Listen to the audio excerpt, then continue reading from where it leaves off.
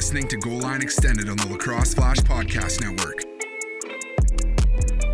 What's going on, everyone? Welcome to Goal Line Extended on the Lacrosse Flash Podcast Network. Today is Friday, April 30, and I'm your host, Ryan Holzbus. Glad that you could join us in the wake of Monday night's PLL College Draft, an exciting night as the league welcomed 32 new players to one of the 8 teams. Flash's Dan Arestia will be joining me very shortly to talk reactions to those results. A few teams, notably with a handful of picks, did they use those to their full capacity, as mentioned in an article that Dan wrote for Lacrosse Flash. It's available on the site now, so make sure to go and check that out. But some guys that these head coaches might have reached for in this draft, some guys that might have slid farther than expected, whether early on or into the later rounds. We'll also talk some of the top picks of this draft. Dan standing by and will join us momentarily. And Harrison Silcox will be joining me towards the end of today's show as we look ahead to this weekend in college lacrosse, what looks to be the last weekend of the regular season for most of these teams ahead of conference championship season. The Big Ten actually holding their 2 quarterfinal matchups on Sunday, so something to watch for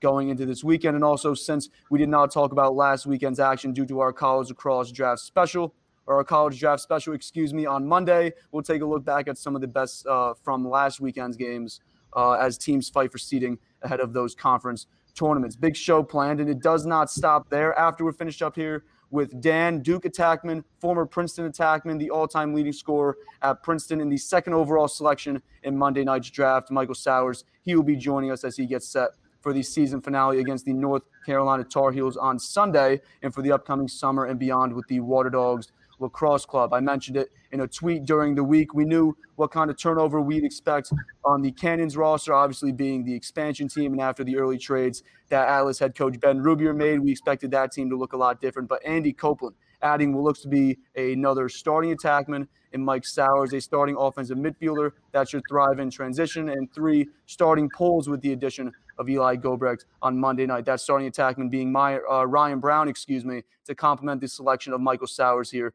2nd overall. He'll be with us in a minute to talk about that as the 2021 offseason wraps up. But with that out of the way, I want to welcome in Dan Arestia to GLE, Lacrosse Flash analyst and Lacrosse insider, to talk about Monday night's draft. Dan, how are you doing?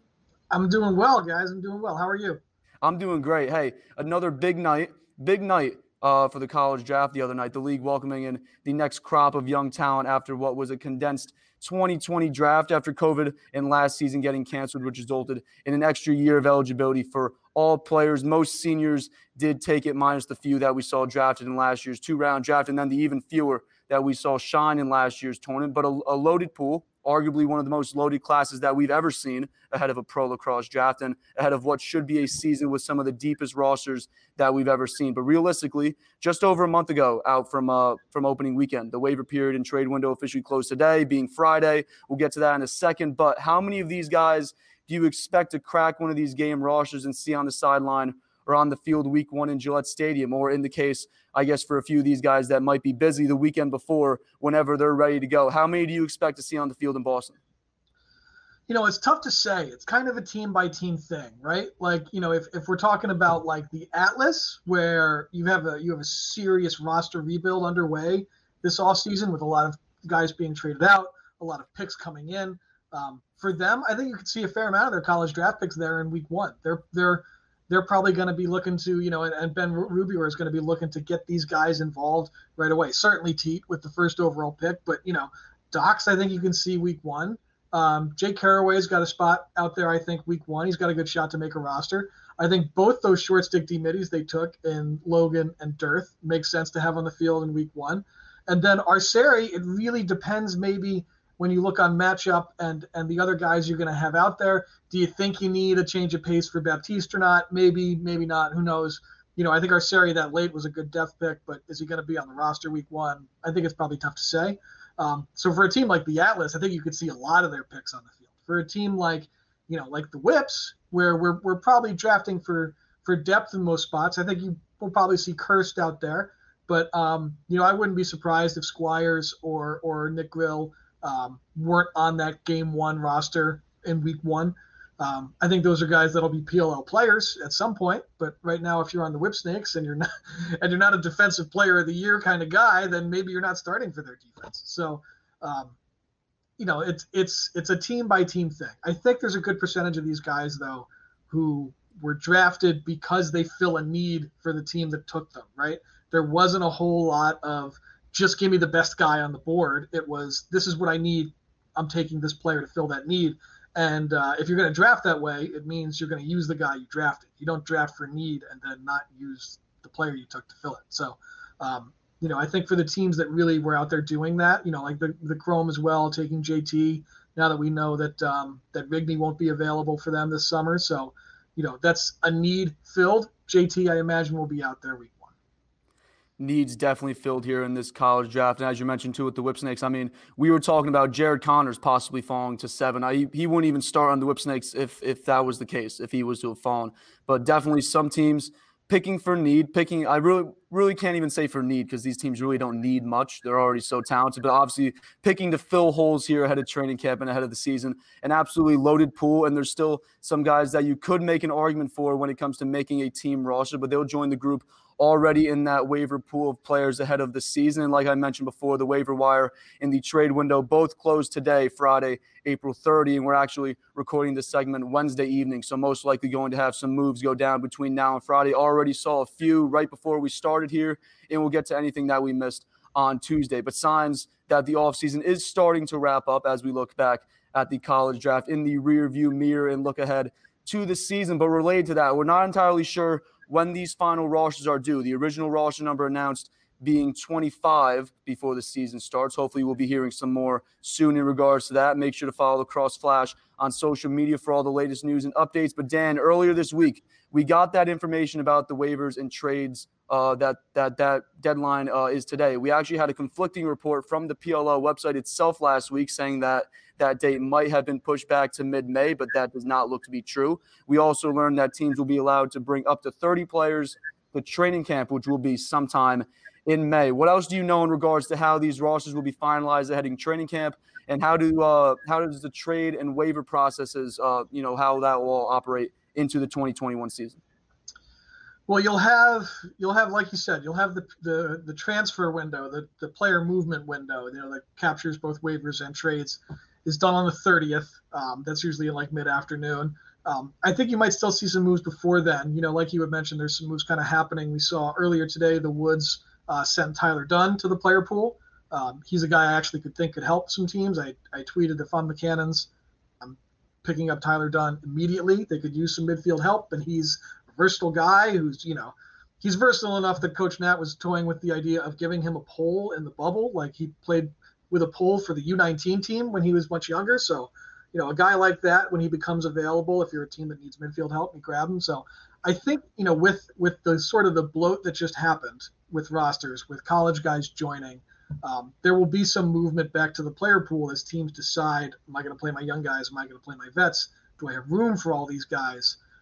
Do I want to try somebody else different at camp that I want to make room for that's in the player pool? So even though we're getting close there, I think, we're kind of still, there's a good chance of seeing some movement. And then I think the window, I'm not positive. I'm pretty sure the window opens up again. I think it's July. I think they open it back, or it closes usually week 6 of the regular season is its last week being open.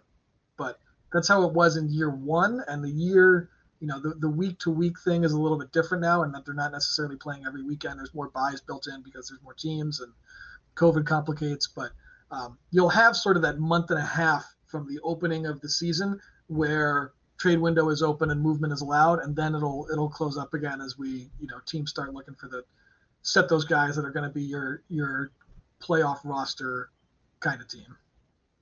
Absolutely. I believe, looking at it, I glanced at it earlier today. I believe the waiver window and trade deadline, or the trade window, they both open the week or the Monday, I believe, after week 1.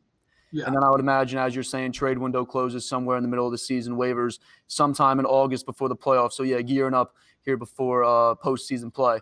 But the PLL laying out its plans and in-season deadlines for roster and player movement as we wrap up this offseason. We'll have to wait and see how many of these guys drafted the other night remain on a roster after training camp. All right, let's talk about some of these teams and picks in particular. We'll go through a few of them, as there were a few teams that we focused a lot of our attention on the last few weeks. The Atlas being one of them, obviously holding all those draft picks, the first overall pick. The conversation in the days and weeks leading up to Monday night was being whether it would be Sowers or Jeff Teat. It looked like since last year's draft that it would be Sowers, but as we all know, Rubier decided to go with Teat at 1. But something that I said in the lead up to the draft, which was that those selections at 8, 10, and 11, they might be even more important than the pick at 1 overall, 8 coming from the Cannons in the Rabel trade, which Rubier used on UVA midfielder Dox Aitken. And then he got 11 straight up with the War Dogs for Ryan Brown, which gave Rubier back-to-back selections to get Georgetown attackman Jake Caraway, a guy that played for Rubier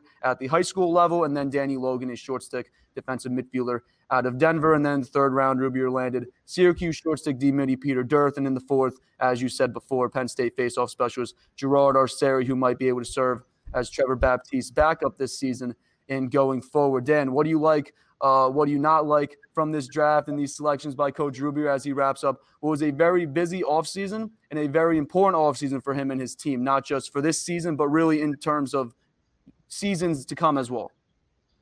Yeah, I think the Teat pick is great. I think, they have guys who can be primary ball carriers, and Teat doesn't need to be one to drastically impact a game. He's so smart and he's so calculating when it comes to taking a defense apart that he can find the way where he will best hurt you, and he can do that as well as anybody in lacrosse. So, and I think you also heard Coach Rubier, talking to you guys talk about his experience at World Championships and his level of, leading Team Canada in points as a sophomore in college. Shows you that this is a guy who's basically a pro already as you draft him. He's played against pros and been very successful. The idea of having any kind of risk associated with the pick is kind of eliminated by that. You can feel really good about taking him. But it's you have the first pick in the draft. You're going to get somebody, especially in this draft, that's going to change the future of your franchise. So Teat pick is great. I like the Dox pick a lot. I think this is a team that could use some midfield help a little bit, especially with a two-way guy like Dox. We talked a little bit in Twitter Spaces before. The knock on Dox has always been that he doesn't pass all that well, or he's not that great a feeder out of his dodges, which is not necessarily something I don't think that's going to be all that hurtful to him, and not something that is so bad that it would lead you to knock him down into the second or third round or something. At the end of the day, this is still a very big, strong, athletic midfielder who can get his own shot, who can score from 2. Who, he doesn't need you to set a ton of picks for him to beat his man. And if you play him out there with guys like Romar and Costabile, Dox is going to get shorted, and he can beat a whole lot of shorties. So, I think that's a really, really good pick there who's a desperate need for them with that kind of midfield help. He fits in really nicely to the spot that's vacated by Rabel, right? Very similar players. Rabel is obviously an all-time great. Dox is not an all-time great yet, but very similar play styles, I think, is with a guy like Dox. So you trade Rabel, you get your younger, Rabel that's right out of school, and you feel good about that. The pick that might have been a little bit of a reach for me was Danny Logan. I thought Ryan Tarafenko still being available, he was my top-rated short stick defensive midi on the board. I think he was just about everybody's because he does so many things well. He can play wings for you. He'll take the occasional. He's taken faceoffs at Ohio State. He plays on the offensive end for there, and it's not like he's just some second line midi trying to fit in. He can beat a man off a dodge. So, I thought somebody with that level of versatility and that short stick D-midi pedigree, where he can guard most guys in the league, I think a lot of he can win a lot of short stick D-midi matchups for you, would be a better fit for the Atlas. But Danny Logan is still, I think he's listed at 5'11", 200. This is a stout, strong, physical D-midi who causes quite a few turnovers for Denver's team. If you look, I think he's in the top 2 or 3 on Denver's team right now on caused turnovers as a shorty. So that sort of physical, aggressive style is a good one to have in the PLL too. You've seen other guys, play successfully trying to do things that way. Guys like Bernhardt or Time Warner can play aggressive, strong, physical short stick D-midi. Those guys are successful. We saw Pat Harbison this past season, in the top 3 in the league in caused turnovers. So I think he's kind of in that mold of guy. And if that's what you're looking for, then Danny Logan is the one you're going to want ahead of all the others. Rubier landing back-to-back defensive midfielders to bring with him to training camp, or I should say to be safe in case one or both are still playing. You'll have them both on his pre-training camp roster. They'll both complete Dearth and Logan. They will both compete with Jake Richard and Kevin Unterstein, while Teagan Caraway joined what is becoming a very crowded attack group with Eric Long, Chris Cloutier, third overall entry draft selection, Dan Bucaro, and then Mark Cockerton, Brendan Sunday, and James Pennell. Going into Monday night's draft, I didn't expect us to be talking about the Water Dogs today, as they only had 3 selections after that Ryan Brown trade. But at number 2 overall, and then a pick in rounds 3 and 4 respectively, we knew that whoever it was that fell to 2 would probably be taken. That ended up being our next guest, Michael Sowers. And then when you think about it, it's not like we were expecting anything crazy here in the 3rd or 4th round. Like if Jeff Traynor and Ethan Walker was what we got from the Water Dogs here in round 3 and 4, we probably talk about the Water Dogs next week with the offseason wrapping up today. But Andy Copeland did something that turned some heads when that 3rd round pick arrived, 18 overall. He sent that to the Archers for defenseman Eli Gobrecht, which in my opinion might be even more of a steal than Ryan Brown for 11 overall. But now you look at their draft results, I guess you can say, quote unquote, after that trade, the only trade of the draft. They were only left with 2 selections in Sowers and Ethan Walker in the 4th round. But you can also look at it this way: Sowers in round 1, Brown in round 2, Gobrecht in round 3, and Ethan Walker to close it out in round 4. That's the best draft, if you ask me. And I'm not really sure it's close, but what do you like about the Water Dogs edition of Gobrecht, along with the entry draft editions of Randall and Burns? Gobrecht, a guy that has proven at the pro level that he can go one-on-one with some of the best attackmen in this game. Yeah, I think the way you just described it is the way to describe the Water Dogs draft, right? Like teams got 4 picks, 4 rounds, so everybody gets 4 picks, and you do what you want with them. The Water Dogs spent theirs on Michael Sowers, trading for Ryan Brown, trading for Eli Gobrecht, and drafting Ethan Walker in the 4th round. Who can play for them? He could be a week 1 player for them. So, I absolutely loved what Coach Copeland did here. I thought this was a great draft for the Water Dogs. I think Sowers playing out there with shooters like Brown and, now Ethan Walker is going to be, an opportunity to really see a lot of defenses get put in tough spots to try and recover to shooters like them. I think the defense they have in place now it's a serious makeover from last year's defense, right? Last year's defense had some organizational issues. Their shorties weren't the best, but there were times, like if you go back and you watch the Water Dogs play the Chrome, you'll see a defense that was very much getting to know each other and learning to play together and had some communication breakdowns. So I think when you add guys like Burns, who's versatile and is a outstanding help defender, he might have been the best help defender in that entry draft.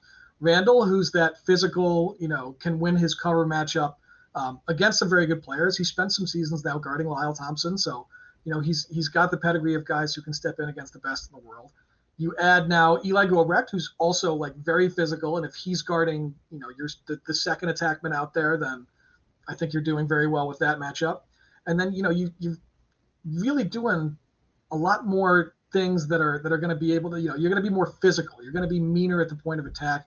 Your slides are probably going to be a lot better than they were last year. And, this team still has Chris Sabia out there, who is, a high round pick in our college draft a few years ago. So the Water Dogs defense to me jumps off the page as getting a real makeover this offseason and doing a lot better. I think I would have liked to have seen the Water Dogs maybe get another look in net at somebody beyond Cipriano and DeLuca to see, if they can do better than those guys. Those guys weren't great last summer. But that said, I think putting this much stronger defense in front of those guys is going to put them in a position to be much more successful than they were in year 1. They got hang out to dry a little bit here and there, and they're doing the best they can. But if a defense is giving up shots that they shouldn't be giving up that are high percentage in the pros, you get punished. So I really like the Water Dogs offseason.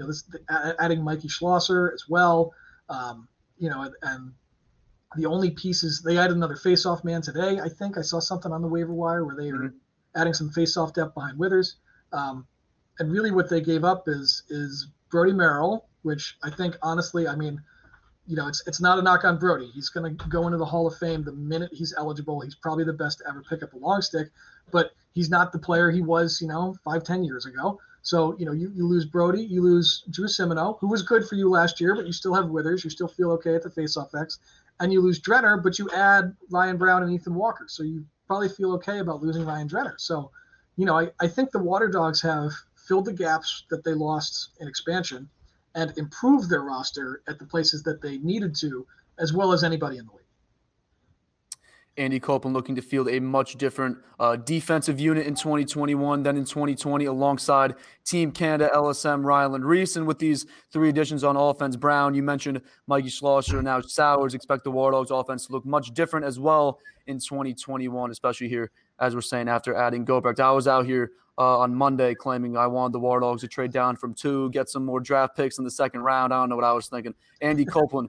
This is the reason why Andy Copeland gets paid the big dollars here as head coaches, and we do not, or I should particularly say I do not. That's what we should leave it as. Moving along in this draft, we'll be talking much more about the Chrome, Redwoods, and Archers on Tuesday's show as we get back to our regular Tuesday, Friday show schedule. But just to breeze over those 3 teams right now, Chrome selected defenseman JT Giles-Harris, 3rd overall, after learning of Tom Rigney's summer commitments with the military that Dan mentioned before. Foster Huggins was also recently placed on the holdout list, so Giles-Harris becomes the first pull off the board, and he was followed by a guy that I think you can make a pretty reasonable argument for to go at 3 as well. Ryan Terefenko, he falls to 12 and is the second defensive midfielder off the board, and that was welcomed by a little laugh there by Coach Sudan as he made that selection. The Redwoods, who we knew coming into this draft had a need at faceoff, they ended up landing 2 in TD Erlin at 4th overall, one of the best already to ever play the position. And then with that last selection of the draft, St. Laurent selected Notre Dame's Charlie Leonard along with UVA midfielder Charlie Bertrand at the end of round 3 and Syracuse midfielder Jamie Trimboli of the middle of round 4.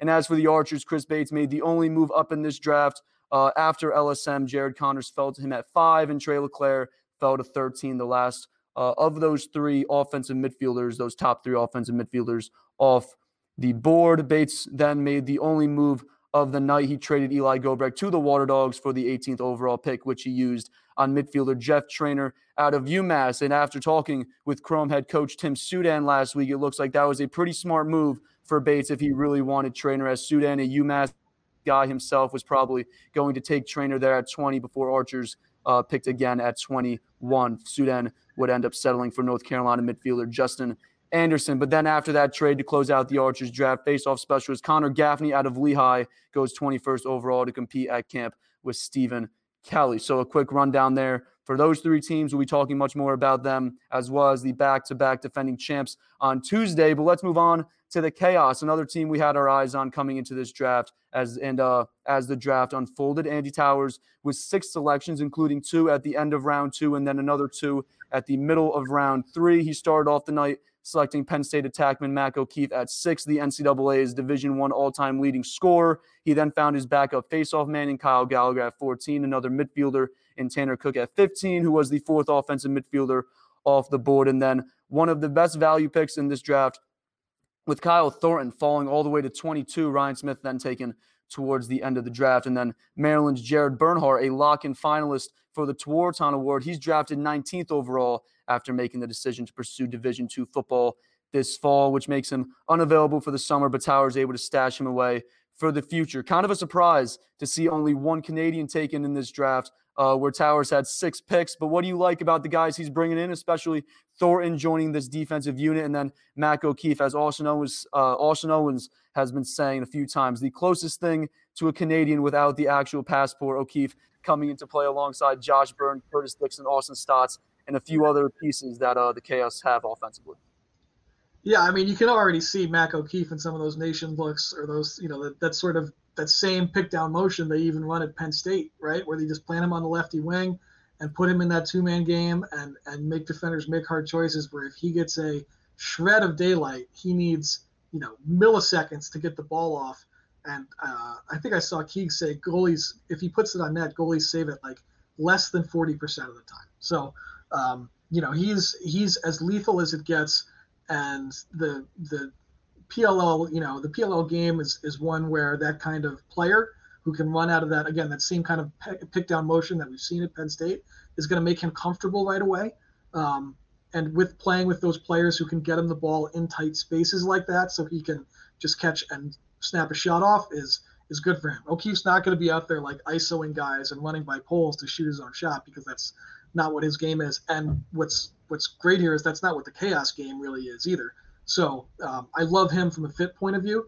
The Gallagher pick to me was, Gallagher's a great face-off man. I think with the Chaos having already added Max Adler and then looking at the rest of their roster, there's a lot of pieces they're going to, I think, want to try and get in the mix on that offensive end.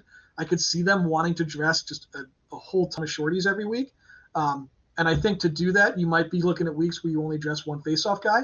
So with Adler on the roster, I thought maybe a little further down, Coach Towers would be looking at, a face-off man to spell Adler on a week here or there, or even if he's going to dress two, to have somebody else. But, I don't think it hurt his drafting for the rest of the night at all, because he's still got a lot of players that are really good and are a great fit for him. The Bernhardt pick, I am 100% convinced that the Towers made it so Stagnetta couldn't. I'm certain that if this had gotten to Stags, he was taking Jared Bernhardt and stashing him. It just seemed like that was destiny. So, I think Towers doing that, and I wrote that the Chaos and the Whipsnakes were really the two teams in a position to be able to spend a pick on Bernhardt, right? The Whips already have a loaded roster. They can afford to just take some depth guys that won't play right away.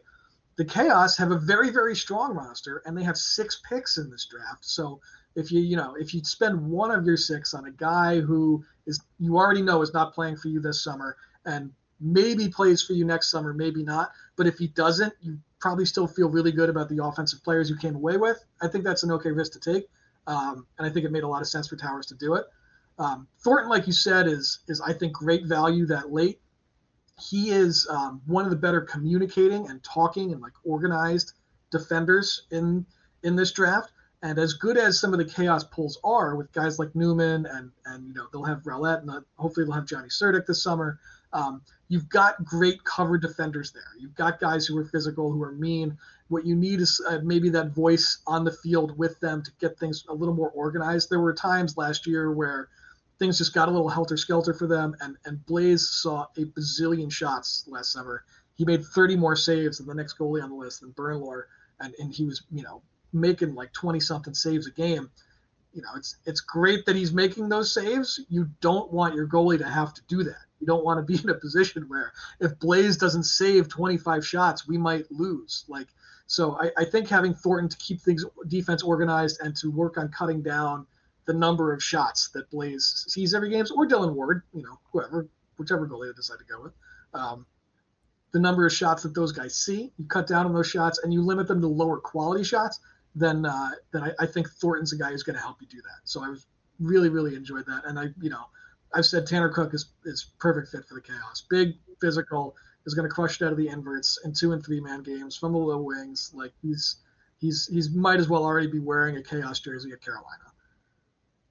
Very excited to see what these 6 additions for the Chaos bring to the table this summer for Andy Towers, hoping to he's trying to get back to the championship, trying to win that championship. As you mentioned, the Whipsnakes was probably one of those 2 teams. I wouldn't have been surprised, I don't think, if Stagnita were to go with Bernhardt at the end of their round 2. That's where I think we were thinking, end of round 2, beginning of round 3, being that he is a Tewaaraton finalist. We'll probably see him in a year or 2 in the PLL, but Andy Towers jumping on him and stashing him away there at 19. The last team that we will talk about today is the Cannons. Only 2 selections in this draft to finish off expansion after sending their first-round pick to the Atlas in the Paul Rabel trade, and then their third-round pick for attackman Andrew Q. But Coach Quirk selected defenseman Jack Keelty out of Notre Dame at the top of round 2 at pick number 9, and then at the top of round 4, attackman Stephen Rafus out of Syracuse. Dan, the pick at 9 makes a ton of sense. Keelty, the best pull on the board at the time, one of the best in this class, and especially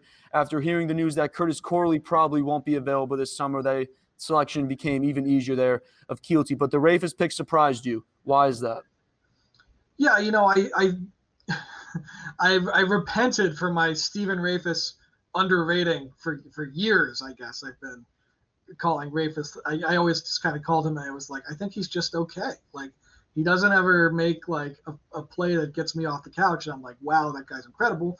He doesn't ever really do a whole lot wrong. He's just, he's a nice piece for Syracuse. Okay.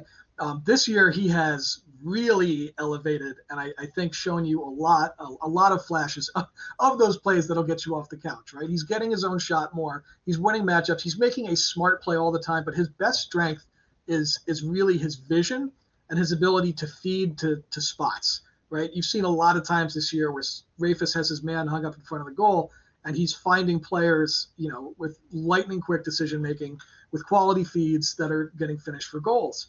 And, that pedigree of player, putting that person on an attack line with, Lyle Thompson and Bryce Wasserman, are you taking the ball away from Lyle and Bryce so that Stephen Rafis can throw the feeds? I don't know if that's something I would have in my, in my scheme.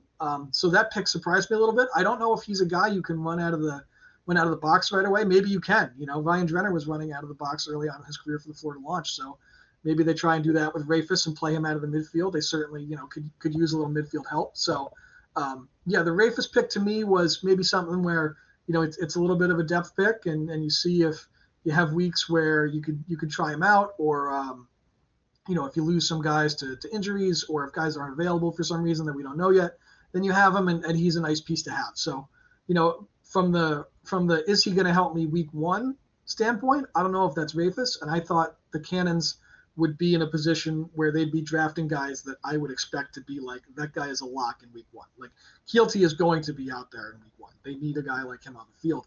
I don't know if Rafis is going to fit the bill for that. We'll see how that shakes out. But with the Cannons only having 2 picks and taking these guys, they're also kind of in the position now where they can, over the next day or two, or until this waiver wire closes, they can see if other teams maybe drop some guys, like we just saw with Tyler Dunn. And like I said, if I'm them, I'm snapping up Tyler Dunn in the second, because I think he's an upgrade for me in the midfield. I think he's a guy who can help me.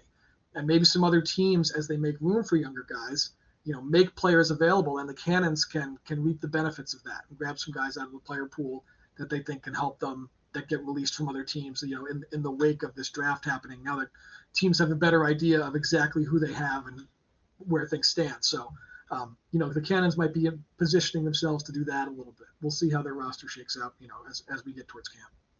A lot of these teams getting a better idea of where they stand, what their rosters look like. And as you're saying, I mean, these rosters are full.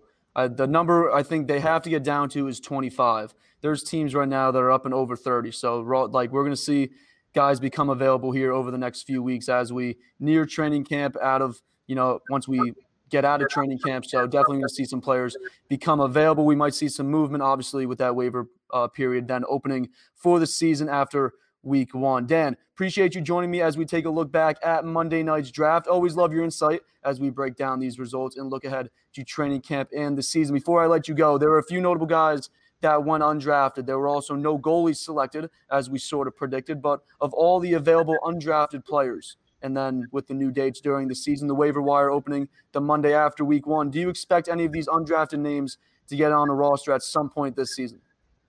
Well, it's tough because, I'm now of the state of mind where unless you've already played like a million years of college lacrosse, if you didn't get taken and we thought you might, I am taking that as a sign that you're going to be in college again next year.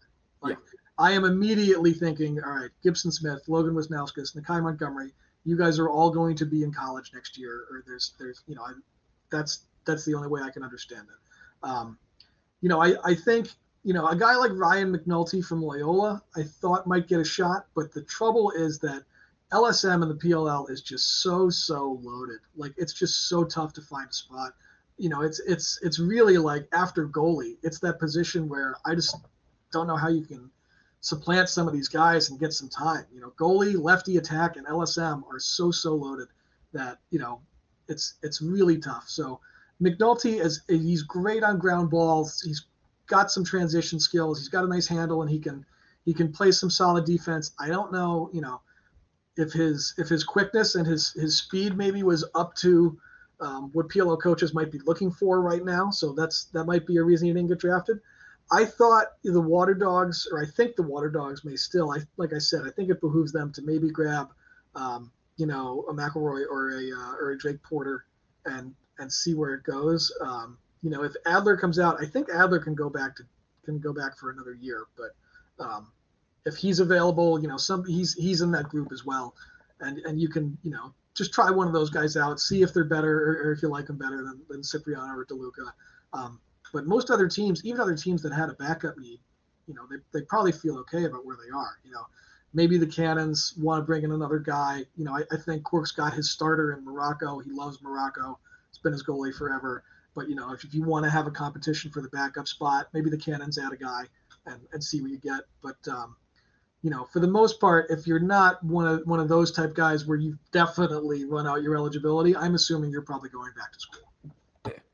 And a guy you mentioned, Ryan McNulty, I believe I read somewhere that he has another year of eligibility for like medical school or something. So maybe that also played into it there with him not getting selected. Who knows? Obviously, with that extra year of eligibility, adding a little bit of a little hectic to our kind of who we thought was going to get drafted. Obviously, Just last year was a much draft. different animal. Yeah. What'd you say? Said it's just loading up next year's draft. Next year's draft is getting more. Oh yeah, just like last year did this year. I mean, last year was nothing that we expected in terms of the guys getting drafted. Obviously, set us up for this year, which was a phenomenal draft. And then I guess guys that even slipped. I mean, there's even the conversation that guys that get drafted or that got drafted, I should say, in the third, fourth round, they might not even make a 25-man roster with how tight these rosters are. So guys that didn't get drafted, hopefully they're in next year's draft, or maybe we see them at some point here down the line. Dan, appreciate you again. And as always, thank you for joining us. For everyone watching and listening, make sure to follow Dan on Twitter at Dan Arestia, always breaking and tweeting about all the news that you will need to know in the world of lacrosse. And sit tight as Duke and Water Dogs attacking. Michael Sowers will be on the other side, joining me next.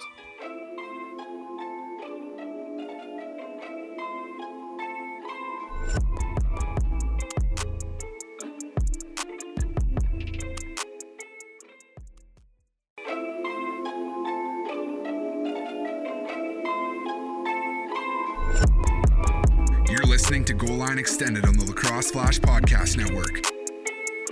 Welcome back to the show. You are watching or listening to Goal Line Extended on the Lacrosse Flash Podcast Network. We are glad that you are here, hopefully enjoying the show. And if you are, make sure that you are subscribed and following our accounts, and obviously Lacrosse Flash as well for all the latest lacrosse news and analysis. Joining me next is one of the most electrifying young players here in the game of lacrosse right now. A four-year starter while at Princeton. He set the program record for points as a freshman in 2017, and he would go on to break and reset those marks over the next two seasons before leading the NCAA in points per game and assists per game as a senior in 2020 over the 5 games played. And then transferring to Duke for 2021 on that extra year of eligibility, he would leave Princeton as the all-time leading scorer and in a real position here to chase down the all-time points record set by Lyle Thompson, which he is now in the process of doing. 60 points on the year, split evenly as 29 goals and 31 assists as he tries to help the current number 2 ranked team in the country, the Duke Blue Devils, make a deep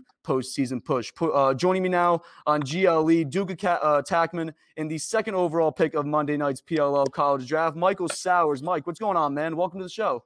What's up, man? Thanks for having me. Appreciate it. Absolutely, man. Thanks for joining. Hey, huge season that you're putting together right now. Your team sits atop the ACC and, frankly, the rest of the country at this point at 12-1. Duke, the number 2 team according to Inside Lacrosse, coming off a big comeback win at home against Notre Dame last Thursday, a game that you came up huge at the end for with the 2 goals to send it to OT and then the assist on the game winner. But these ACC games, man, coming right down to the wire for you guys. Of the last 5 ACC bouts that you've had over the last 5 weeks, 4 of them coming down to 1 goal, and we're expecting and hoping for more of the same this Sunday at UNC. But coming to Duke, playing in the ACC, going against some of the best defensemen and some of the best goalies week in and week out. What did you expect? Has it been more difficult or even easier than what you thought? Can't imagine it's easier, but you make everything look pretty easy out there. And then in wrapping up this season, the last regular season game slated for Sunday ahead of postseason play, what are you hoping for, and what are you hoping to take out of this game against UNC that you can hopefully take with you going into these next few weeks?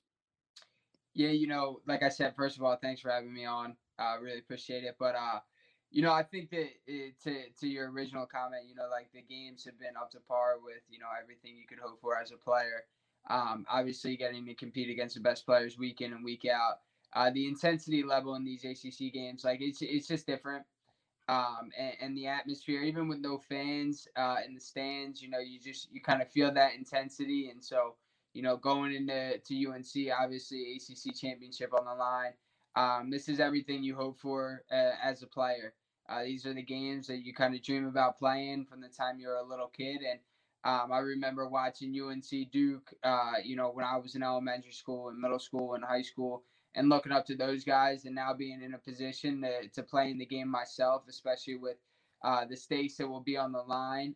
It's everything that you could hope for and want as a player. It's such a cool environment, and even practices, different intensity. So we're definitely very excited about the opportunity. We see that intensity on the field. We see that intensity on the sideline, whether it be the guys on the sideline, the coaches bringing their intensity. But yeah, no fans in the stands. Has that been like a weird, I guess, transition for you guys? Not just you, but truly just as a team? Yeah, I think originally it was a little bit, and then I think you kind of get used to it to the point where that kind of becomes a norm. I remember playing out at Notre Dame, and they had fans there, and it was kind of like this weird thing where like you're so used to playing in front of nobody and only getting the energy from the bench and their bench, and now all of a sudden there's fans. It feels like a whole new atmosphere, but it's definitely it's an exciting part of the game. Like having fans, having your family in the stands, friends. It's an awesome part of the game, and like I think hopefully on Sunday we should have some fans in the stands, so it'll definitely make for a cool atmosphere. Looking forward to that. Excited for that if we're able to get fans in the stands there for this game. A big game that you got to close out the season here with North Carolina, currently ranked number 3 in the nation. And this one, as you said before, looks like it will crown the ACC champ. So definitely an important one as we get set for the rest of May and as your team gears up for hopefully a deep tournament run. Circling back to your time before Duke, I heard that during your transfer process, you were in the middle of writing your senior thesis in order to graduate from Princeton. I'd imagine a very hectic time for you and the family as you made that decision. And then early in that process, we heard Virginia as an option. Syracuse was in that conversation, and rightfully so. Some of the other top teams in the country vying for a chance to have you play for them, one of the best scorers on their team. But what went into the decision to bypass the 2020 PLL draft, leave Princeton, and then choose Duke as your next home for the next year? I just kind of felt like, I wasn't really done at the college level, and also, the opportunity to further my education and potentially get another degree. It was just something that was appealing to me. And then I think also, just being able to go down and meet a new group of guys and learn from a new coaching staff and just kind of throw yourself into a new environment. I knew that it would definitely be challenging at times, but it was something that I felt, would better me both as a player, as a student, and then as a person as well. So, it was definitely, talked a lot with my family about it, if I wanted to go play somewhere else. And we kind of decided that it was just the best decision for me. Hey, the weather down here is pretty nice. I don't know how nice it is in Durham. I'm currently at the University of South Carolina. Weather down here is beautiful, so that might have been a reason for it. But definitely playing with the upped competition, obviously within the ACC. ACC is the toughest competition there is in lacrosse. So getting a chance to play in that, immersing yourself in the new team, with the new school, new conference. Great stuff there. The Blue Devils, consistently one of the top teams in the country year in and year out. And looks like with the talent that you guys will have around over the next few years, Duke set for a few more deep tournament runs. And speaking of that talent, there's a few of it, or I should say a lot of it. Nakai Montgomery, his name was thrown around a little bit ahead of this draft, but that sense that he'll be back for that extra year next year. He went undrafted in Monday night's PLL draft. Owen Caputo also in that midfield. He's still an underclassman, but 16 goals for him this season. Attackman Dyson Williams, he had 17. Freshman Brennan O'Neill, who's the front runner right now for that Freshman of the Year award, he's found the back of the net a team-high 35 times. And then you look at the face-off X, Jake Nasso he's been phenomenal. Just a freshman, he's been one of the best face-off specialists in the conference, in a conference that has a ton of good specialists. This Duke squad, looking ahead, what are you most excited for when it comes to this group moving forward together? I think just the opportunity to kind of continue to grow. I think that, we feel as a group that, our best days are still ahead, and, we know that it's late April, but, we all feel pretty confident that, our best days as a group are still ahead. And I think that, there's still a level that we haven't reached as a team, as an offense, as a defense, as a rope unit that, we feel like we can get to. And I think that makes it exciting every day going out to practice, knowing that, we're not necessarily, working to win, games or whatever. Obviously that's the end goal, but it's more so having the opportunity to get better, and know that as a group, we can turn this thing up a notch. And I think that that's really exciting. Hopefully a lot to look forward to here for your team come the rest of April, obviously April finishing up here, but come May, calling it the May Madness here as we get into conference championships and the NCAA championship. Excited to see what these guys can do here for Duke, what they can continue to accomplish over their time at Duke, and obviously into the rest of this season. And then we'll hope to welcome them into the PLL as well when their time comes. But speaking of the PLL, last summer you put us on hold, taking that extra year at Duke, which you're in the middle of right now, to then chase that national championship. You were the presumptive number 1 pick a year ago. This year you fall to Andy Copeland and the Water Dogs. What were those conversations like with Coach Copeland as this draft approached, and then you find out that you'll be a Water Dog? What were those conversations like? To be honest, there was Coach Copeland was the only coach that I talked to leading up to the draft. And we connected once. I think, like a month or so ago, maybe. And, he awesome guy, and obviously heard, a ton of great things from, former teammate and Zach Currier. And so, the other night when I got, when we saw it on the TV, and then I got a text from him, obviously just super excited and super grateful for the opportunity that, they would take a chance on me and allow me to come into their locker room. And, I know they feel very confident about the group that they have. So, like I said, it's just very grateful for the opportunity and super excited to get going after the season. Some phenomenal players that you're going to have the opportunity here this summer to play alongside. Coach Copeland went out and made some moves, some low-key moves. Obviously, the Atlas made their moves this offseason. The Cannons, being the expansion team, made their moves. But Coach Copeland, sneaky, making his moves this offseason. He went out and got Ryan Brown for a second-round draft pick earlier back in March. It looked like the biggest steal until he sent a third rounder for Eli Gobrecht on Monday night. But Ryan Brown, a former Tewaaraton Award winner, and Ben Reeves, Kieran McCardle, Michael Krause, Wes Berg, already on that Water Dogs attack. Ethan Walker will be joining you on this draft class. And then with names like Connor Kelly, Zach Currier, guy you just said that you've played with before, Mikey Schlosser, and Ryan Conrad in the midfield. Conrad, the number 2 overall selection out of Virginia 2 years ago, who we're still kind of waiting to see used to his full potential here in the PLL. But what excites you most about getting the chance to play with these guys this summer and hopefully for many more summers to come?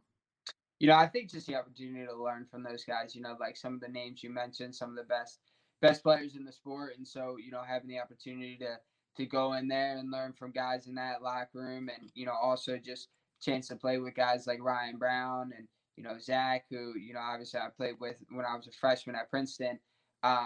It's just super exciting and definitely something that I'm looking forward to.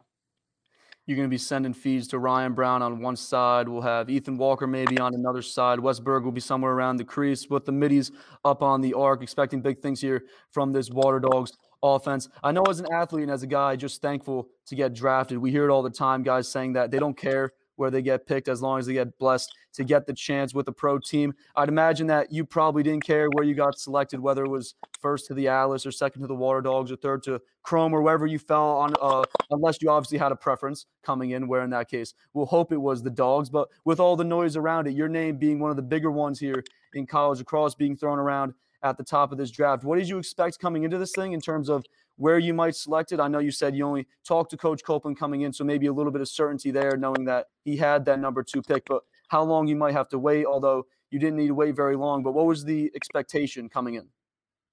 I wasn't really sure, to be honest. And frankly, kind of like you hit on, I was just hoping for the opportunity to be drafted. And kind of had the mindset that, wherever I went, that was what was going to be for the best. Everything happens for a reason. And so, I was just kind of like kept that in the back of my mind, like wherever I go, that's what's meant to be. And, that's what's going to work best. And I think that, looking at the Water Dogs roster and just kind of hearing about their locker room and talking with Coach Cope, I think that, it's a great fit. And like I said, I'm just super grateful for them to take a chance on me and bring myself into their locker room.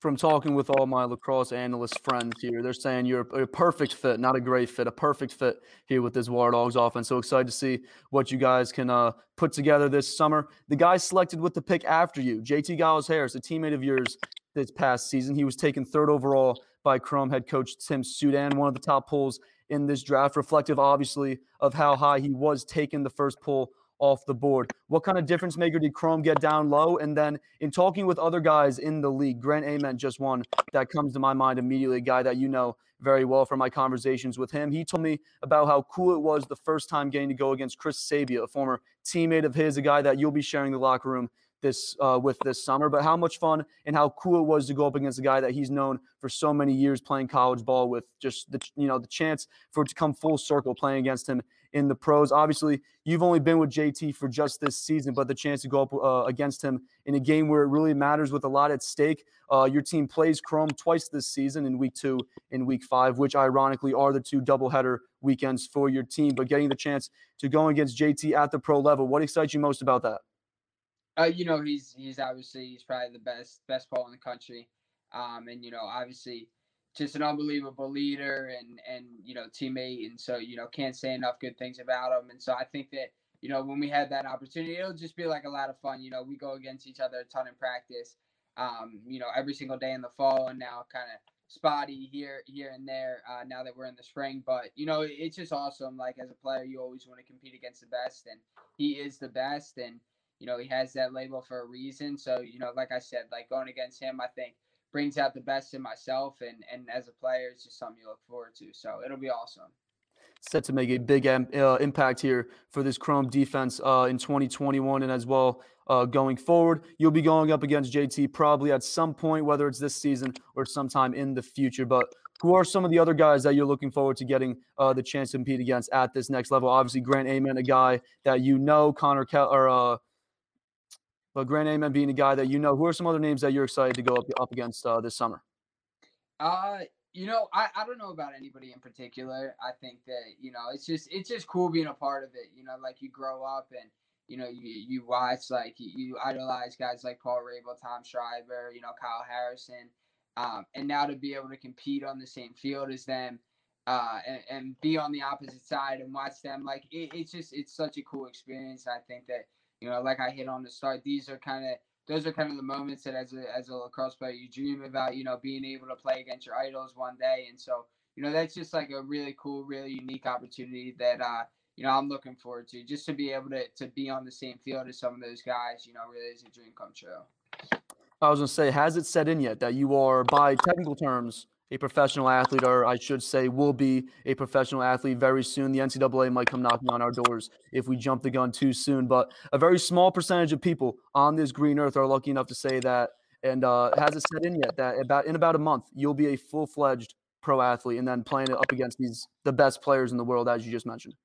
Not really, just because I think that, like, so immersed in the college season, and obviously, like, you're here and, like, you're 110% focused on, UNC on Sunday, and then obviously, big goals for the month of May. But, like I said, like, I think that, post Memorial Day, hopefully, that's just, it's going to be very exciting and something that I'm looking forward to.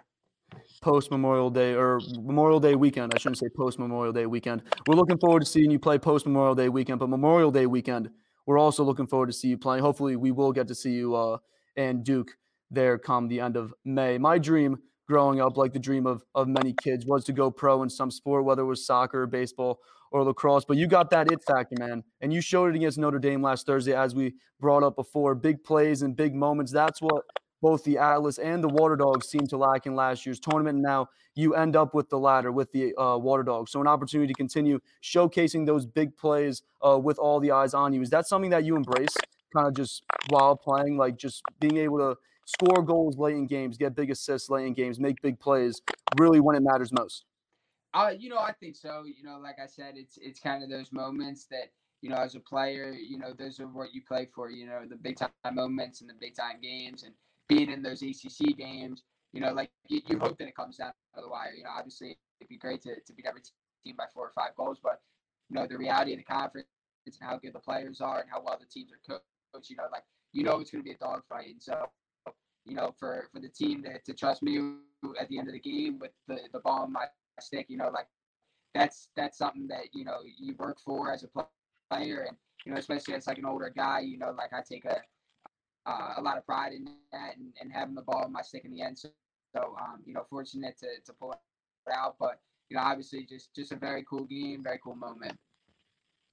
Definitely excited to see you through the rest of this spring and then into next summer. Obviously, throughout the rest of this spring, we got UNC this weekend to close out the regular season, and then we're looking ahead to the NCAA championship, expecting a big matchup probably in the first round, maybe an ACC team in the first round. Who knows, depending on how the seeding works out. But then we're expecting ACC or ACC caliber competition then come those next rounds there of the NCAA championship. So very excited for that. Mike, I want to thank you so much for joining us, my man. Appreciate you taking the time to come on the show. The number 2 overall pick in Monday night's PLL college draft, Michael Sowers and the Water Dogs getting ready to get after it in 2021, opening the season June 6th against the Cannons. And then obviously, as we've been saying, looking to finish out this spring with Duke. Expecting to see you out there. But if you have other plans for the weekend before and for whatever reason can't make it there for week 1 in Boston, I think we'll be all right if you're out there playing for Duke Memorial Day weekend. Mike, I want to thank you again. Take it easy, and I hope to talk to you soon, man.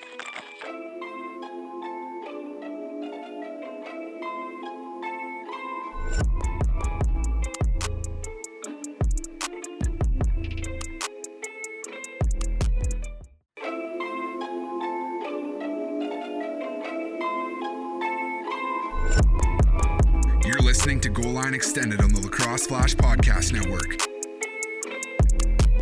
Welcome back to GLE, Friday, April 30. It seems like April kind of flew by right there. Just like that, we are at the end of the college lacrosse regular season, and we're looking ahead to conference championships. The Big Ten starting the quarterfinals of their conference tournament this weekend. We'll talk about that in a little bit, but I hope you're all enjoying the show. Make sure to like and subscribe if you are, whether that's on YouTube or if you listen to the show as a podcast, and follow us on social media at GL Extended and at Lacrosse Flash. Big show today. We had Dan Arestia at the top as we looked back at the college drafts of the Atlas, the Water Dogs, the Chaos, and the Cannons. On Tuesday's show, our first of the month of May, we'll look at those other 4 teams as well as whatever other moves we see before the end of the day, as the trade and waiver period deadlines are today, and we'll have a better idea of what these rosters should look like going into training camp on Tuesday. We also just had Duke attackman, former Princeton attackman, and future Water Dogs attackman Michael Sowers on to talk about his team's season this year, getting drafted by the Water Dogs on Monday night, and what he's looking forward to as we head into the month of May and then the summer and the PLO season, and some of the names that he'll be playing alongside and against on this year's PLO tour. Make sure to check that interview out if you haven't. But joining me now to talk some college lacrosse as the regular season wraps up, Harrison Silcox. Welcome back to GLE for what's going to be a pretty busy show as we look back at last weekend's games, and then we'll look ahead to this weekend's slate headlined by Duke, UNC, Syracuse, Notre Dame in the first round of the Big Ten tournament. But Harrison, how you doing, my man? I'm doing good, man. I'm so excited. This is like the best time of the year if you're a lacrosse fan. You get into the conference tournaments. Next thing you know, the NCAA tournament's going on, and then it's Memorial Day. I mean, this part of the year flies by, but it's the best part of the year, so I'm pumped to be here. Very excited about what we got going on here in the month of May. As you said, we got conference tournaments starting up this weekend, even then, and starting into next week. We'll see a few conferences. We'll talk about them a little bit today, but a few conferences set to get their tournaments going. And then, as you're saying, probably come mid-May, we'll have the NCAA tournament going down. Very exciting stuff. And then come June, PLO season. But excited that you are here, my friend. Let's get right after it. I want to start by going to upstate New York, where they're dealing with some bigger problems than what we originally thought was just underperforming on the field and what is an incredibly treacherous ACC. A little background info here. On April 20, Syracuse attackman Chase Scanlon was indefinitely suspended from the program the day following the loss to Notre Dame. And then on Tuesday, it was reported that he had been reinstated, which Coach John Desko took ownership of as his decision yesterday in a press conference. But also on Tuesday and then on Wednesday, ahead of Desko's press conference, rumors were going around that the Syracuse team, led by their captains, threatened to walk out of practice if Scanlon showed up. And we're starting to see a little bit of the reason why as the police reports are being released, and we're starting to hear some more about what exactly happened. But Scanlon, as of right now, not traveling to Notre Dame this weekend. He was rumored to be practicing alone with the coach as the investigations look to play themselves out. But Harry, what else do you know as this story unfolds? I just know that it's really not a good situation for Syracuse, and it's really sad and embarrassing for a lot of reasons, right? I mean, obviously Chase Scanlon, whenever you have an athlete or just anybody in general involved in a domestic incident, it's not good. And in my opinion, it's very unfortunate that he's back with the team. I do think some things to keep in mind right now that are really important is that there are a lot of different things flying around the rumor mill as far as what the situation is with the coaching staff, the team, the school, the university, and there's a lot that we don't know about this situation. But what we do know is that Chase Scanlon is under investigation for a domestic incident, and this is obviously not good for him, not good for Syracuse, even worse for the potential victim who's involved. I'm concerned for a lot of reasons, and honestly, none of it really has to do with Syracuse's program. For Chase Scanlon, this is a guy, when you think about him, and when he came to this program, was given the number 22. That's one of the highest honors you can get just in college lacrosse in general. That number has a lot of significance and carries a lot of weight with that program, with the program's legacy, and with alumni. And he has basically taken that number and, as far as right now, in my opinion, he's just kind of dragged it through the mud. And it's embarrassing for him. It's embarrassing for the sport and the school as well. And it's really sad that we're talking about the situation and the university and what this means for Syracuse, and should Desko be fired? And the sad thing is there's a victim here. There's a victim of a domestic incident that's currently under investigation. We really can't say much other than that, just based off of information that we have. But that's really the unfortunate side of it. And the other thing that makes me upset when I see this sort of thing is I think that a lot of athletes, or pretty much any lacrosse player, lacrosse coach, has a responsibility when they play this sport to represent themselves and their team as best as they possibly can if they want to see the sport grow. There has been so many things that have set back lacrosse over the years and created a lot of negative stereotypes that surround the players and what people believe the sport is about, or believe the personalities that it brings onto teams. And lacrosse players, I think, if they want to see the sport grow, have a responsibility to not get themselves involved in things like this, to not be wrapped up in a domestic investigation or whatever else it may be, or any sort of controversy, because this is the sort of stuff that garners national attention, and it really brings a lot of negative appearances down onto the sport of lacrosse. And so it's also really unfortunate to see it from that angle. So I'm mostly just upset and embarrassed for the sport. I feel horrible for the victim and also other women who have potentially gone through this, or other women in college athletics, because the conversation has turned to what does this mean for Syracuse? And I think it really should be much more important and not just about Syracuse athletics. And that's really my thoughts on it to sum it up. That's kind of how I've been feeling as I've seen the information come out over the last few days. Summed it up very nicely there, Harrison. Appreciate that. Something I kind of compare it to, remember in the Penn State situation when Joe Paterno was fired. I remember in that first press conference that the Penn State athletic department, I believe actually the AD was fired as well following that Jerry Sandusky scandal and allegations and whatnot. But I remember Joe Paterno, the first question asked at the press conference was who's going to be coaching the game this Saturday for Penn State. When the much larger thing going on was Jerry Sandusky and the allegations going on there at Penn State. But obviously, thoughts and prayers out to everybody affected, obviously, by domestic violence and situations like this. Obviously, again, you said it, you put it perfectly. It's not a good look for the sport. Obviously, it's not a good look for the school or the team or him as an individual, but not a good look for the sport. And as we're trying to grow the game, we're trying to make a positive image here for lacrosse. And obviously this sets us back, but then you look at it as a different light. We're trying to stop situations like this. So I believe The Athletic picked up a story not too long ago, or within this week, I should say, obviously not too long ago, being this week, but I believe The Athletic picked up a story. So obviously not good for the sport, giving us a lot of bad publicity, but good for trying to end these situations of domestic violence, putting it out in the forefront. So definitely good in that regard. But Syracuse most likely going to be without their top goal scorer, though, as we head into May. But right now, as we're saying, that is not the problem for them. They have much larger problems going on as this story develops. But there were questions as to how they handled the press conference, how head coach John Desko handled that press conference. But in terms of the certain rights that athletes are protected by, there's really not much that they can say at this point. So we'll just have to wait as this process plays itself out. More information should be coming out over the weekend and into next week. Inside Lacrosse, Syracuse.com, as well as really any regional newspaper there in upstate New York, good sources to use to follow this story. But Syracuse, without Scanlon, coming off a big conference win against Virginia last weekend, their second win over the Cavaliers this season. They travel to Notre Dame this weekend before their season finale with Robert Morris, a game that they were able to get on the schedule just recently. They're 6-4 right now, so even if they do lose these two games, they should still be in line to make the NCAA tournament. But how does Syracuse win this one against Notre Dame, the number 4 team in the country? They're going to have to bring the offense that they brought to the Cavs last weekend. But I really think the big thing is that defense needs to continue to play well to keep them in games. And Notre Dame is a very unique offense. They kept up well with Duke. They kept up well with North Carolina. They move the ball very well.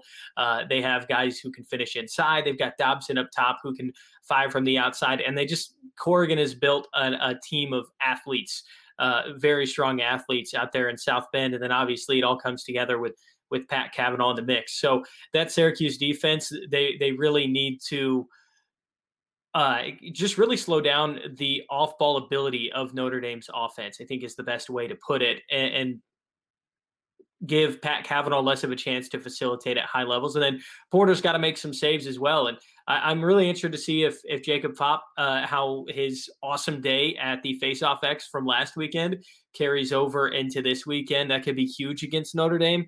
But at times this season, like their first meeting against Duke, we've seen Notre Dame lose the face-off battle pretty significantly and still walk away with a win because of how good their defense is. So I like to see Syracuse, if they want to win this one, I'd like to see their defense match the intensity that Notre Dame's defense will bring to the game. And I think that's very necessary for the Orange to walk away with a win, and could very well help them almost control their own destiny in the tournament. It's going to be weird when we see the selection committee look at all this stuff in a few weeks with how just schedule tweaking and RPIs and different things like that. But right now, Syracuse ranked 8th in the country. Unless there's no upsets in some of these conference tournaments, I think that they could squeak in. But again, that's me coming from a place where I don't know how the committee's going to evaluate some of this stuff. And Syracuse has had some pretty bad losses.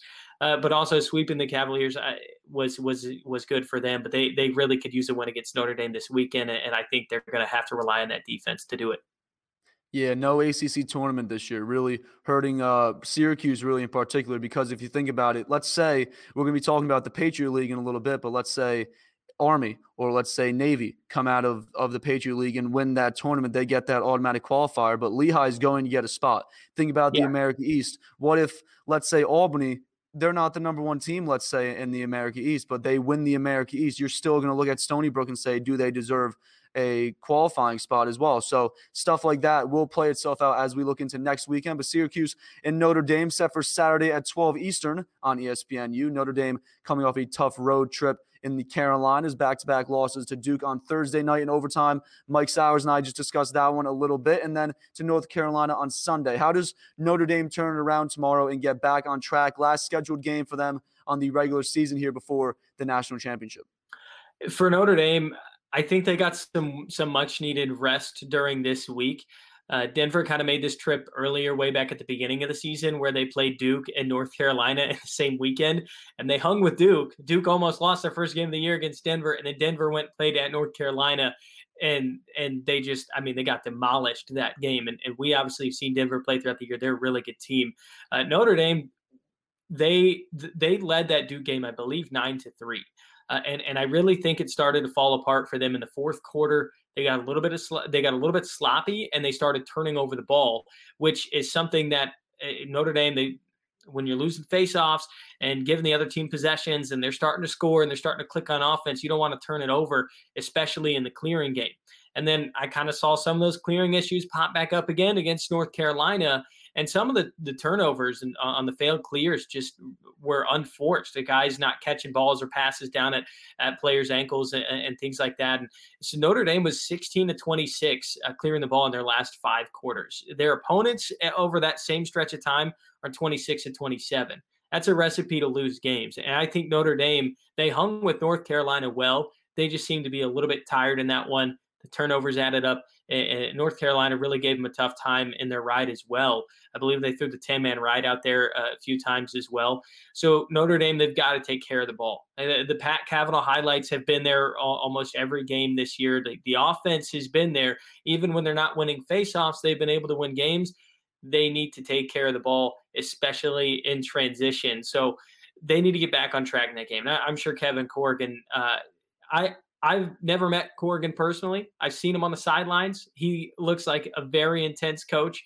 I'm sure practice has been very intense this week for Notre Dame, especially in that clearing game. So I'm interested to see if the Irish are able to take care of the ball well in that department. And it's really going to be important. Syracuse isn't an opponent you can overlook. So Notre Dame needs to take care of the ball if they want to sweep the Orange this season. I feel like we think like historically about Notre Dame. It's like I feel like we always think they're good at clearing, they're good at riding, but this season, as you're saying, kind of struggling in that department. Also in the faceoff, they got 2 guys recently just drafted, so they're hoping that those 2 guys step up big here in this one and then into the NCAA tournament. The other ACC game we got for this weekend, the rematch between North Carolina and Duke on Sunday, each coming in off a win against the Irish last weekend, and the Blue Devils taking the last matchup in overtime between these 2 teams. But matchups are you looking forward to watching on both ends of the field? A ton of talent, a lot of pro talent and future pro talent to be featured for a second time this season. But here for the ACC championship, what matchups are you looking forward to? Last time we did this, it was right before the first game between these 2 teams, and I said I was looking forward to Michael Sowers on Bowen, and then that matchup didn't happen. So now I'm interested to see what does Bresci do with his defense, because Michael Sowers didn't really score a lot of points that game, or he wasn't the main focal point of that offense. They kind of it seemed like at times they were face guarding him. Bowen was over on O'Neal, but then Sowers, I mean, he's so quick, so he was able to get open. But it was really the Joe Robertson game. He had 4 goals and 3 assists. I think he had the game winner, the game tying goal too that game. So does Bresci make any adjustments, or is he saying, I'm pleased we held Michael Sowers to a fairly low production? This is second overall pick in the PLL draft. Some people thought he was going to go first. He's one of the best players in college lacrosse this year, and they only lost by a goal. So does Bresci do anything different on defense? I'm interested to see what happens there. As always, I always look forward to watching Chris Gray play. One thing I'm looking out for in this game, though, in particular, is the second midfield units. I think these 2 midfield groups are very deep, but they also – I mean, they've been clicking almost all year, it seems like. With Syracuse, we knew they had a good midfield, but that offense wasn't really quite what we thought it was going to be. With North Carolina and Duke, it's been exactly what we expected to start this season. And in a close game like this, is somebody going to step up and one of those second midfield lines? And I'm really interested to see who that might be. So kind of a battle of depth a little bit. And then obviously the goalies, Adler and Krieg, they both were awesome in game 1. I'm interested to see how that plays out here in game 2. And I think Colin Krieg, I mean, you could argue there's a very legitimate case for him being the ACC Freshman of the Year as a goalie. And I believe in 2019, North Carolina, I can't remember his name, I'm blanking on it right now, but their freshman goalie that year was the ACC Freshman Goalie of the Year. So I think Krieg has been a stud this year for them. And there's so many things that you could point out in this game to look forward to, but I'm interested to see Bresci defensive adjustments. Does he make any of those? Just a battle of midfield depth between these 2 teams. Is somebody able to get some bench points one way or the other? And then the 2 goalies, how they play. Colin Krieg coming in here saying freshman of the year. We got Brandon O'Neal for Duke. We got Owen Hiltz with Syracuse. 2 other freshmen that are going for that. Yeah, I mean, you could argue Jake Naso too. You could argue him. And Jack, and Naso.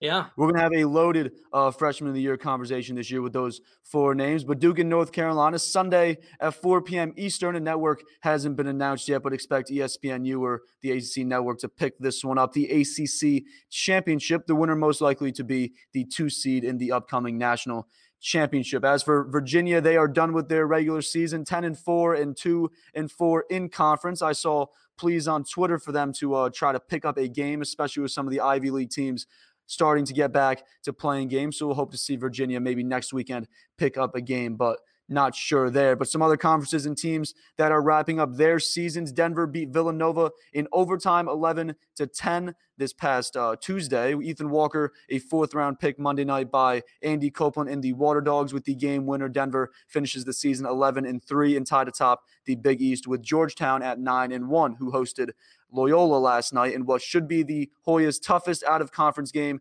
this season. We're recording this segment ahead of that game, so no score to report, but we'll be back on Tuesday as the Big East standings will be set with the top 4 teams, Denver, Georgetown, Villanova, and Providence, set to move on and play next weekend in the Big East Championship, starting on Thursday night with the 2 semifinals, so we should know those matchups on Tuesday.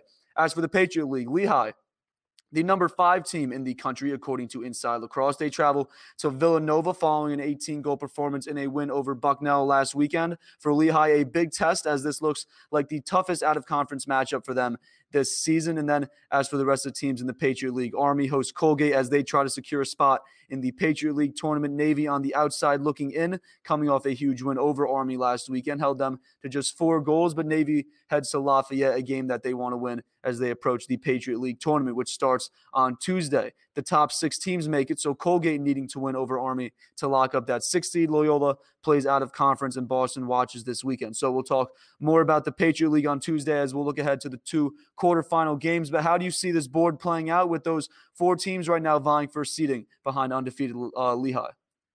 The Patriot League, I think, is really interesting this year. I think a lot of these mid-major conferences, if you want to call them that, it's kind of weird to call these mid-major conferences because lacrosse, you never know what's going to happen. But the Patriot League, there's just some teams that, I mean, like Navy's getting hot all of a sudden. We know that Loyola has, the talent there, and they also have, they're a fairly senior heavy team. So even though we haven't seen the best from Loyola, like I wouldn't be surprised to see them maybe make a run down the stretch here.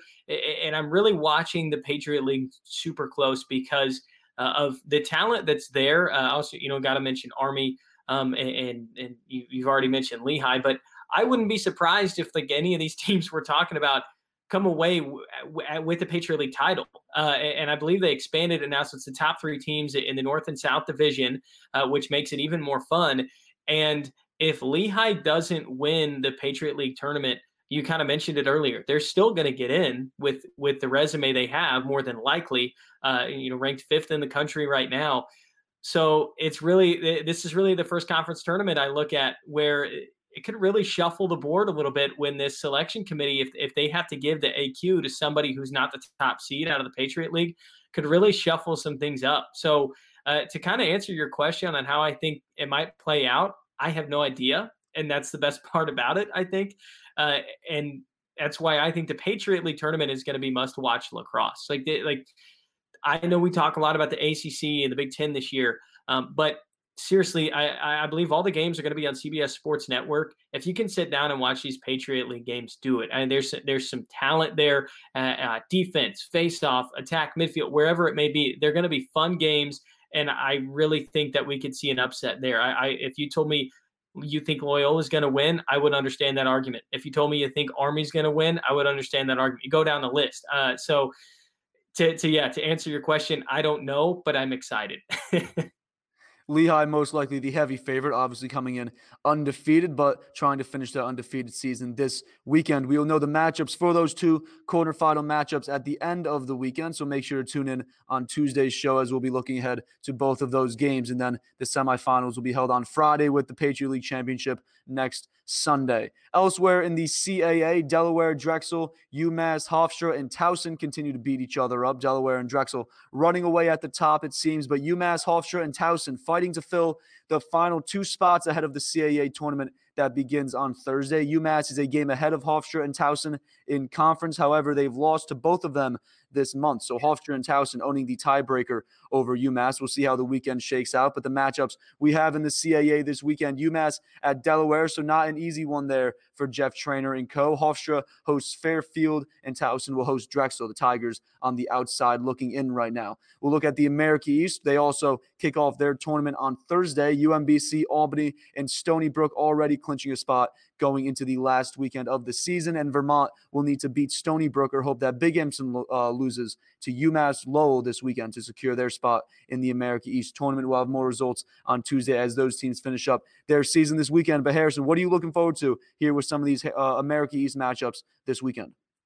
The America East has just kind of really been a dogfight, I feel like. And honestly, a lot of these other conferences have been, you mentioned the CAA a little bit ago, and they have, but I mean, just the game on Wednesday this week, Albany, Vermont, I think Vermont swept Albany, but both of those games were fairly close. So just the America East,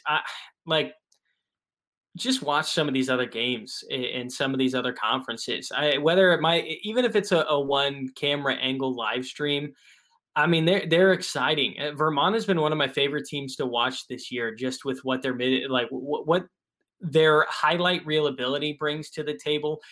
So there's just all sorts of stuff to look forward to. But these games do carry some weight, obviously, as we do get close to the postseason and conference tournament play here. So it does kind of vamp up. I really think that Towson is. You mentioned they're on the outside looking in, and they don't really control their own destiny either. I think they need some help elsewhere in the conference. So just kind of up and down the scoreboard this week, I'm interested to watch the America East games just to see where seeding ends up. But to be completely honest with you, I'm just mostly excited to get to the conference tournament games and to see, these teams in the America East. Really, it's one of those conferences where their only shot to make the tournament is if they win.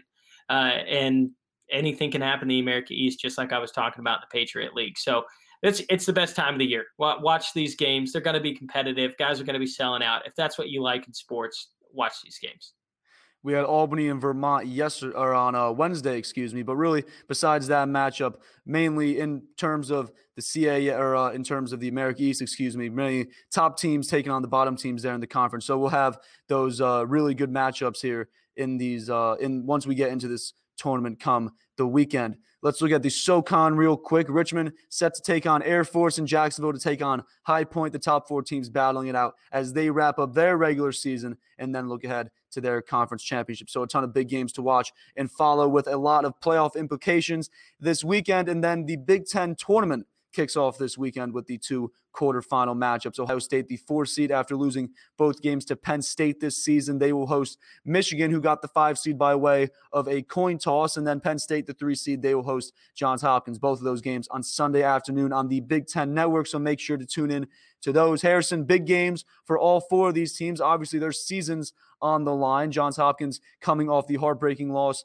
at home to Maryland. Can they bounce back and steal one against Penn State, who they have beaten this season? And then Penn State, on the other hand, big back-to-back wins coming in while Hopkins has dropped their last 6. And then the second game of these two, Hopkins and Penn State, winner plays Rutgers. What does Hopkins need to do first to pull this upset, and how does Penn State make sure that doesn't happen? To be honest, I think Hopkins, it was kind of funny. They did a coin flip to break the tie between them and Michigan to see who got the higher seed. Hopkins loses the coin flip, gets the bottom seed in the tournament. But to be honest, I would rather, if I'm Johns Hopkins, be playing against Penn State than Ohio State. And I think Hopkins, if they win a game here in the Big Ten tournament and they make it to that semifinal, I wouldn't be shocked. You mentioned heartbreaking loss to Maryland, a tough one to lose at the end of that game. But Hopkins, and 2 of their last 3 games, they've hung with some teams that people probably thought were out of their range. They nearly beat Ohio State. They came back down 5 against Maryland, which tells me a lot about Johns Hopkins, a team that's only won 2 games on the year. To come back from down 5, I think it tells me more than a team being up 5. Like we saw Michigan a few weeks ago being up 5 on Maryland and then gave up 16 straight goals. So maybe Hopkins is starting to figure some things out. If you remember the tournament back in 2019, Joey Epstein when he was just a freshman. I think he had 14 points in both of those games. They took Penn State to the brink in overtime. And, that was the Grant Ament year with Penn State where they had that awesome Final Four run. So maybe Hopkins put something together in the Big Ten tournament. We saw Epstein do that after kind of a mediocre conference season back in 2019. Milliman, he's upset Yale in the Ivy League tournament before, back to his days at Cornell. Obviously, he had Jeff Teat on his team, who was the number 1 overall pick earlier this week in the PLL. So Hopkins, maybe they're starting to figure things out and they're hitting their stride at the right time to pull off the upset here. I'm not saying they're going to win the Big Ten tournament, but the talent is there for Hopkins. Maybe the execution is just about there. They just got to put together those 4 quarters. And for Penn State, I just got to say, ride Mac O'Keefe as much as you can. The dude's ridiculous. Just any sliver of daylight that you can find him, whether it's like a skip pass, feed from down low, whatever. He's going to bury it low to high, it seems like, every time. So I would continue to ride that and then just watch out for the proven guys on Hopkins defensively. Make sure, you got your head on a swivel. You're watching passing lanes. Don't let Epstein get going. Connor DeSimone, the guys like that.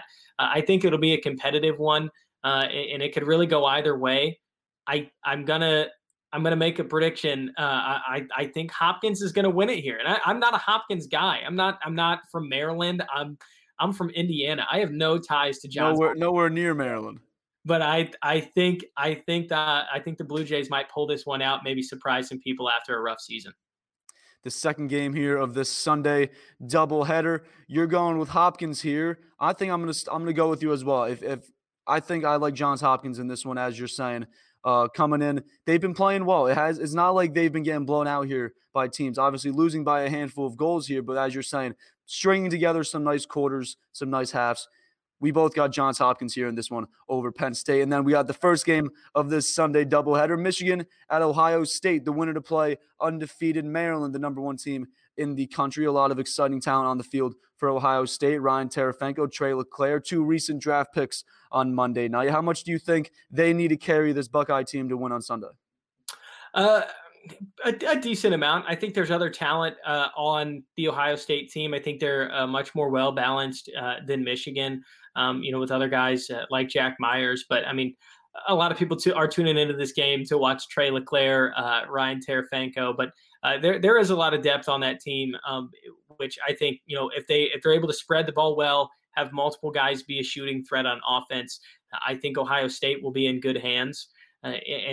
And I expect that to happen. I think Terefenko is a big difference maker on this team. He missed a few games earlier in the season. Ohio State started to struggle. And then when Terefenko came back, it seemed like they kind of hit their stride a little bit. I know they tied with Penn State, I believe, as far as their record is concerned. But in terms of who I think is better, I think Ohio State is much better than that Penn State team. So I think that they should be able to handle Michigan fairly well. But it is worth noting the Wolverines, kind of like what I was just saying about Hopkins, they have come close in a few games. Their senior day, they hung with Rutgers pretty well throughout most of that game. And I think they need to make the most of their possessions. Michigan has struggled with turnovers throughout this season. You can't really do that against Ohio State. And a sneaky, decent faceoff team in the Big Ten. They're second in faceoff percentage. The Wolverines are in the conference. I think they're at 55%. So for Michigan, make the most of your possessions. If you can win faceoffs, that's great. But you also have to figure out how to slow down just some of the versatility that Ohio State's going to bring to the field, and then 2 pro caliber players who are going to be out there as well in LeClaire and Terefenko. Do you have a pick here for this matchup between Michigan and Ohio State? Yeah, I think it's going to be Ohio State by a handful of goals. I think Michigan might hang tough with them in the first half. I just think Ohio State's got the experience here. I don't know if Michigan's ever been in a Big Ten tournament. I didn't quite look back at that, but as in terms of recent success over the last handful of years, Ohio State has been there, and I don't think Michigan really has. It's easy to forget. I believe Ryan Terefenko was playing in a national championship game when he was a freshman. There's a lot of experience on this Ohio State team. This is kind of a new stage for Michigan, so I think the Buckeyes will take care of business. I'm going to go with Ohio State as well. But I believe this is the first year that all 6 teams are qualified for the Big Ten tournament, automatic qualification for the conference tournament. So, this might be the Michigan's first season Off the top of my head, I'm not sure here in the Big Ten tournament, but we are looking forward to this doubleheader, the first round of the Big Ten tournament, as we wrap up the college lacrosse regular season and look to get deeper into conference tournaments next weekend. Again, we'll be back on Tuesday to look ahead to some of those first couple games we'll see on Tuesday and Thursday, so make sure that you don't miss it. But Harrison, appreciate you joining me, my friend. Always a pleasure having you on as we look ahead to a big weekend. No problem, Ryan. Thanks for having me. Absolutely. That is going to do it for our show today here of Goal Line Extended. I want to thank you all for watching and or listening. If you are not already, make sure to subscribe to the show on YouTube as well as on whatever podcast platform that you use. Search up Goal Line Extended and you should be able to find it. You can also head on over to the Lacrosse Flash website, lacrosseflash.com. All of our podcasts are there, as well as some stories and articles covering all the latest news in lacrosse. You can also follow Goal Line Extended on Instagram and Twitter at GL Extended. All of the links that you will need will be in the description of the video or podcast that you're viewing or listening to right now. We will be back on Tuesday. Make sure to check out GL Extended on Twitter for more, and make sure to follow and subscribe so that you don't miss the show. I hope you all have an incredible weekend, and we will see you on Tuesday. Follow the show on Twitter and Instagram at GL Extended, and subscribe to the show on any of your favorite podcast outlets. You can find Lacrosse Flash on Twitter, Instagram, and Facebook, and online at lacrosseflash.com.